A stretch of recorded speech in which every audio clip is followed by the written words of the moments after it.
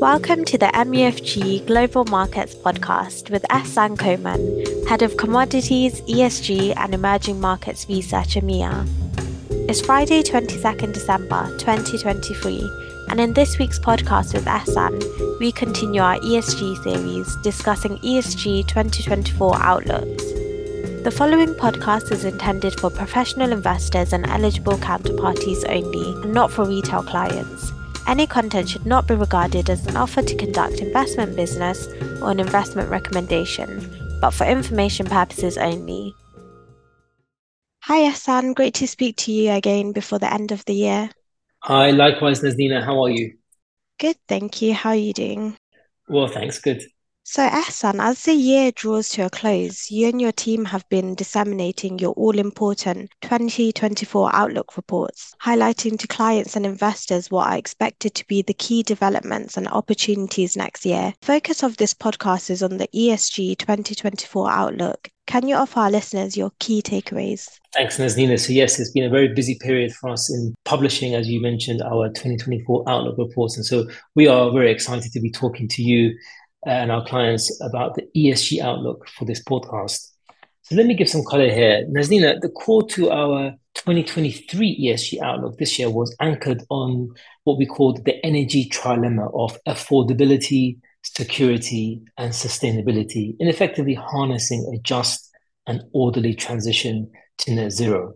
Now, at the heart of our thesis is that the near-term energy landscape is shaped by structural underinvestment, moored on the climate change paradox. That is, the current pace of renewable energy infrastructure investment is simply too slow for the goals of the 2015 Paris Agreement to be met.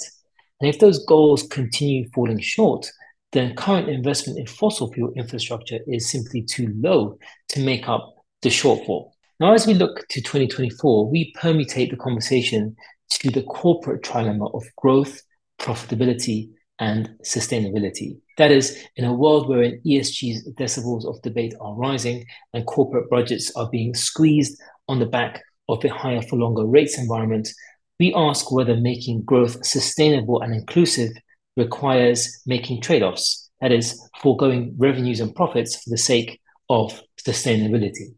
Now, Nazdina, whilst ESG as an ecosystem is still maturing, the direction of travel, in our view, is crystal clear. That is, not only can you do well while advancing ESG, you can actually outperform.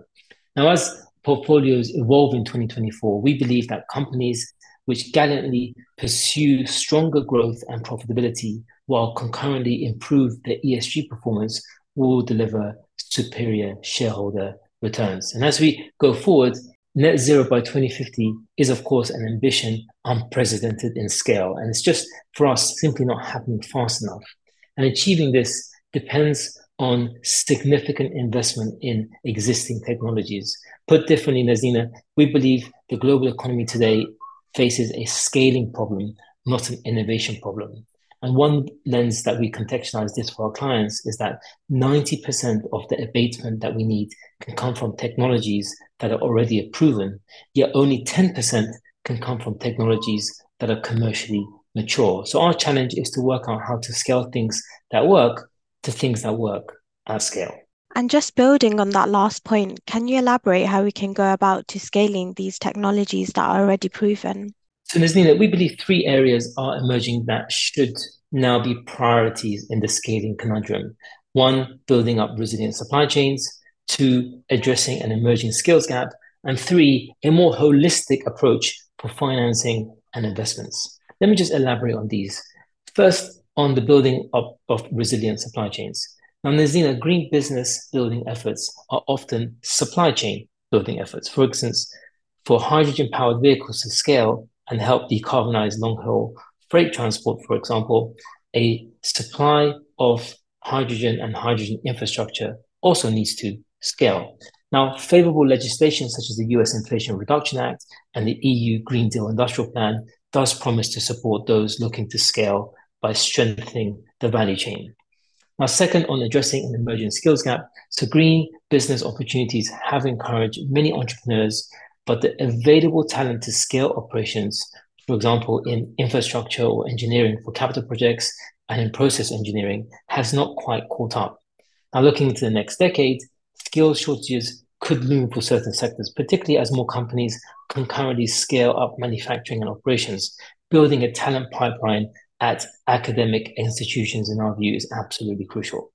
Now, finally, a more holistic approach for financing and investment. Indeed, financing the scale up of climate technologies can come with challenges, as many technologies rely on significant upfront investments in physical assets, including large scale facilities and infrastructure. Now, technologies that haven't yet reached technical maturity or commercialization can come with a higher risk profile for investors. And of course, project finance is an increasingly common approach for green business builders that can help to mitigate the risks for capital intensive infrastructure projects. Thank you for your insights today, Ehsan, and also thank you for all your insights throughout the year. Happy holidays and have a great new year. Thanks, Azina. Happy holidays to you and also to our clients. Thanks very much for listening in throughout the year. Thank you for listening to this MUFG Global Markets podcast. Rate, review, and subscribe, and contact your MUFG sales rep for more information. Come back next week for more insights from the Global Markets research team.